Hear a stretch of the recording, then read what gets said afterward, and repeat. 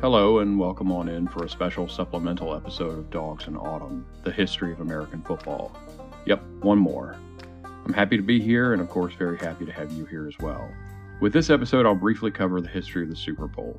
It seemed appropriate given the glow of Super Bowl 57 is still fresh, and the development of the biggest game of the sport is a fascinating story that goes a long way to explaining some of the things that make football so unique in global sports. As always, we begin before the beginning. The origin of the concept of the Super Bowl lies, as do most football things, in the college game, with the advent of postseason bowl games in general. A bowl game is a postseason format unique to college football, which until recently refused to adopt a tournament or playoff-style postseason and instead preferred one-off invitational exhibitions similar to friendlies in other sports, with strict participation requirements. We'll absolutely cover bowl games in greater detail in a future episode, but for our purposes today, just know that this is the origin of the term. Bowl had come into common usage to describe any major football game by the time the Super Bowl came about. Now, in the college game, these bowls aren't used to determine a champion, but by the 1960s, the NFL, now approaching 40 years of age, had experimented with a number of formats for naming one. They began in 1920 with a system that went by winning percentage at the end of the season with ties excluded. Yes, Ted Lasso, you could and still can tie in American football. But there was a really glaring problem. At this very early stage of development, the NFL wasn't nearly what it is today. Teams were mostly independent. Crucially, it wasn't unusual for teams in the NFL to play a different number of games in a season. Some played as few as 6 in the inaugural 1920 season, and some played as many as 20. Of course, this led to a lot of disputes and controversies. As one example, the then Chicago Cardinals, now Arizona Cardinals, are the official NFL champions of 1925, despite one game on their schedule having been organized at the last minute specifically for the purpose of bettering their standings against a team partially composed of high school players. This was tempting because their closest, and it was very close, competition for the title were the Pottsville Maroons, who had been retroactively suspended from the league for playing an unauthorized exhibition game against a non-NFL team in another NFL team's territory, with territory not even being a practice that the NFL had yet adopted. This proved controversial, needless to say. Pottsville went on to make themselves a trophy despite the suspension, which today sits in the Pro Football Hall of Fame.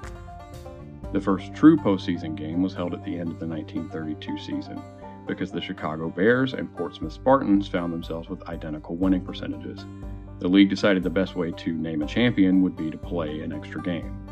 This makes sense. Football and its fans have a long-held, strong preference for deciding outcomes on the field rather than by elaborate systems of points and standings, and this may be the moment that line of thinking truly takes hold. There was one problem. Football season ends in winter. At this time, there were no professional football teams in the South, nor really anywhere outside the Northeast and Midwest. It was a very regional sport at the time. The only stadiums the NFL had access to that made sense for what would be the biggest event in their history to that point were all bowl-style stadiums and fully exposed to the elements, with one exception: Chicago Stadium. It was built for the NHL Chicago franchise, which meant it was built for hockey, so while it was indoors, the playing surface was much smaller and not made of grass. The NFL solution was to hold a game on the small, bare dirt surface with some modified rules to accommodate the size difference. One of those rules was that forward passes could be thrown from anywhere behind the line of scrimmage, which later spread to all other levels of football and remains true to this day. The Bears won that game, by the way. It proved so popular, the NFL decided to break into divisions the next year and hold the NFL championship game every year from then on. We now have our postseason. The NFL would carry on tinkering with the format year over year for just shy of 30 years. They introduced sudden death overtime to decide division title games in 1940 and migrated that practice to the championship game itself in 1946. The thing that really accelerated the NFL toward the Super Bowl happened in 1960, though, with the birth of the American Football League. Several would-be competitors had emerged during the first decades of professional football to attempt to compete with the nascent NFL, including several under the name American Football League. The NFL had either absorbed or outlasted them all. But the new AFL was different. It had better funding than prior competitors, and it was led in part by future American sports titan Lamar Hunt.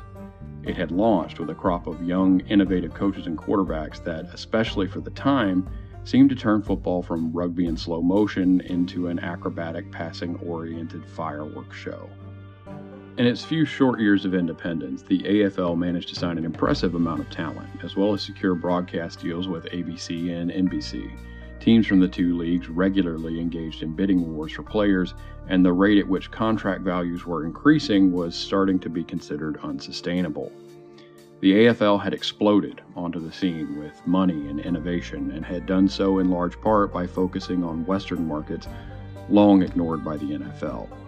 To end the bidding wars and maximize the value of both leagues, a merger was obvious. It only took an act of Congress to make it happen, but we'll cover that later. Once they were shielded from antitrust concerns by the United States government, the AFL-NFL merger could truly begin. And to settle it up the American way, it had to begin with a game on the field. The AFL-NFL Championship game was the name of the matchup in its first two iterations. Not nearly as much pop as Super Bowl, but representatives of the merging leagues didn't feel that way at the time. Lamar Hunt had been calling the matchup the Super Bowl in private meetings all along, but it wasn't until he was quoted in the Kansas City Star that the media picked up the name and ran with it.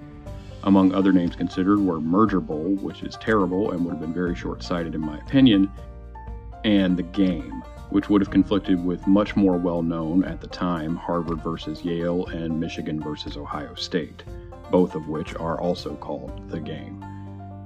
Yes, those are college teams, but keep in mind that at the time, the followings for the NFL and college football were much more similar in size than they are today. The explosive growth that led the NFL to eclipse college football was a process that wasn't yet complete, and in some parts of the United States, frankly, still isn't and may never be. But in 1968, the AFL and NFL officially hosted Super Bowl III. And the 1967 and 66 Green Bay Packers squads were retroactively declared Super Bowl champions for the first two matchups. When the AFL's New York Jets, led by quarterback Joe Namath, beat the Baltimore Colts, led by Johnny Unitas in Super Bowl III, the writing was on the wall for the future of professional football in the United States. The AFL and NFL completed their merger in 1970, and there would be no more competition. For a while, at least. The first two iterations of the Super Bowl were won by Vince Lombardi's Green Bay Packers. That feels very fitting and only adds to Coach Lombardi's reputation as the sort of granddaddy ball coach. He's your favorite coach's favorite coach, and probably his favorite coach's favorite too. And the trophy is named after him. No big deal. But the Packers' early dominance soon gave way to a remarkably competitive series overall, punctuated by dynastic runs that seemed to rise and fall with the decades.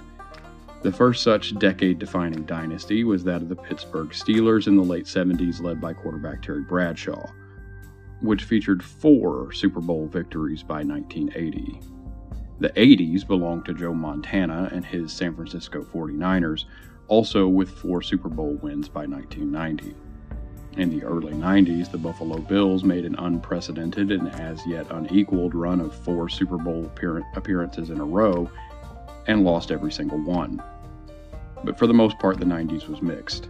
San Francisco continued to be potent, and Steve Young led them to another Super Bowl in 1995, but the Denver Broncos also had 2 Super Bowls later on in the decade with John Elway under center.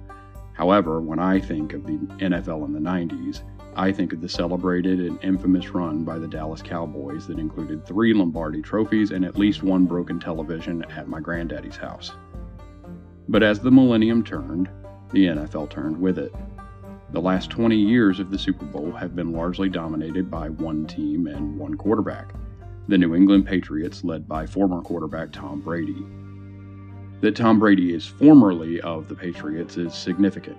He won another Super Bowl with his next team, the Tampa Bay Buccaneers, to make it 7 for him personally, but the end of the Brady years in New England seemed to have, at least for now, ended the Patriots' time at the pinnacle. The future is, as always, unclear. But as I mentioned, and for reasons we'll definitely address in the future, the NFL is exceedingly competitive compared to most other sports leagues. So in talking about any, quote, dynasty, I'm intentionally and probably unfairly obscuring a lot of other champions just for the ease of my own narration. For example, while the Patriots' unprecedented 21st century run may or may not be done, it produced 6 championships in approximately 20 years. But that means there were around 14 in that time they didn't win. In the half century and change since its inception, the Super Bowl has grown into what amounts to the United States' largest secular holiday, depending on how you feel about what a religion is and how you feel about July 4th. 113 million viewers tuned in to watch Kansas City snatch their second Super Bowl with Pat Mahomes under center, good for the 3rd highest rated event in American television history. Globally, though, the numbers are much different. The NFL has a novel metric for gauging the international audience called reach. The reach of a broadcast is defined by the number of viewers who watched at least 1 minute of the game. The NFL estimates Super Bowl 57 had a, quote, reach of 40 million viewers outside the United States. That metric feels a little disingenuous to me, but for comparison, a similarly squishy figure for the 2022 World Cup final between Argentina and France had the global viewership at 1.5 billion, including the US. Like I said, the source for that figure is fuzzy at best, but even with the respective organizations clearly fudging a bit in both cases, you can see the difference in scale. Why am I pointing this out? To me, it's crucial. What I'm doing here is telling the history of American football, and one of the most important things to understand about it, regardless of how you come to it, is that it is incredibly marginal. It has enormous, quote, reach, to misappropriate the NFL's metric, and that a massive proportion of the world's population is at least vaguely aware of it, but outside of that vague awareness, its actual share of the market for attention in global sports is rather small.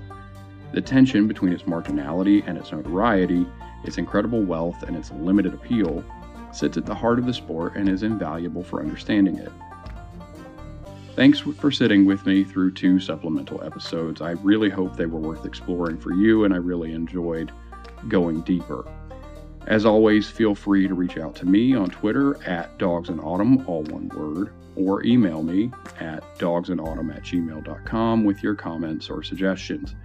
And the next episode, we'll pick back up in the chronology of American football with the spread of the earliest forms of the game down from the Northeast and Canada into the Midwest, the American South, Texas, and California. Thanks for listening, and I'll see you next time.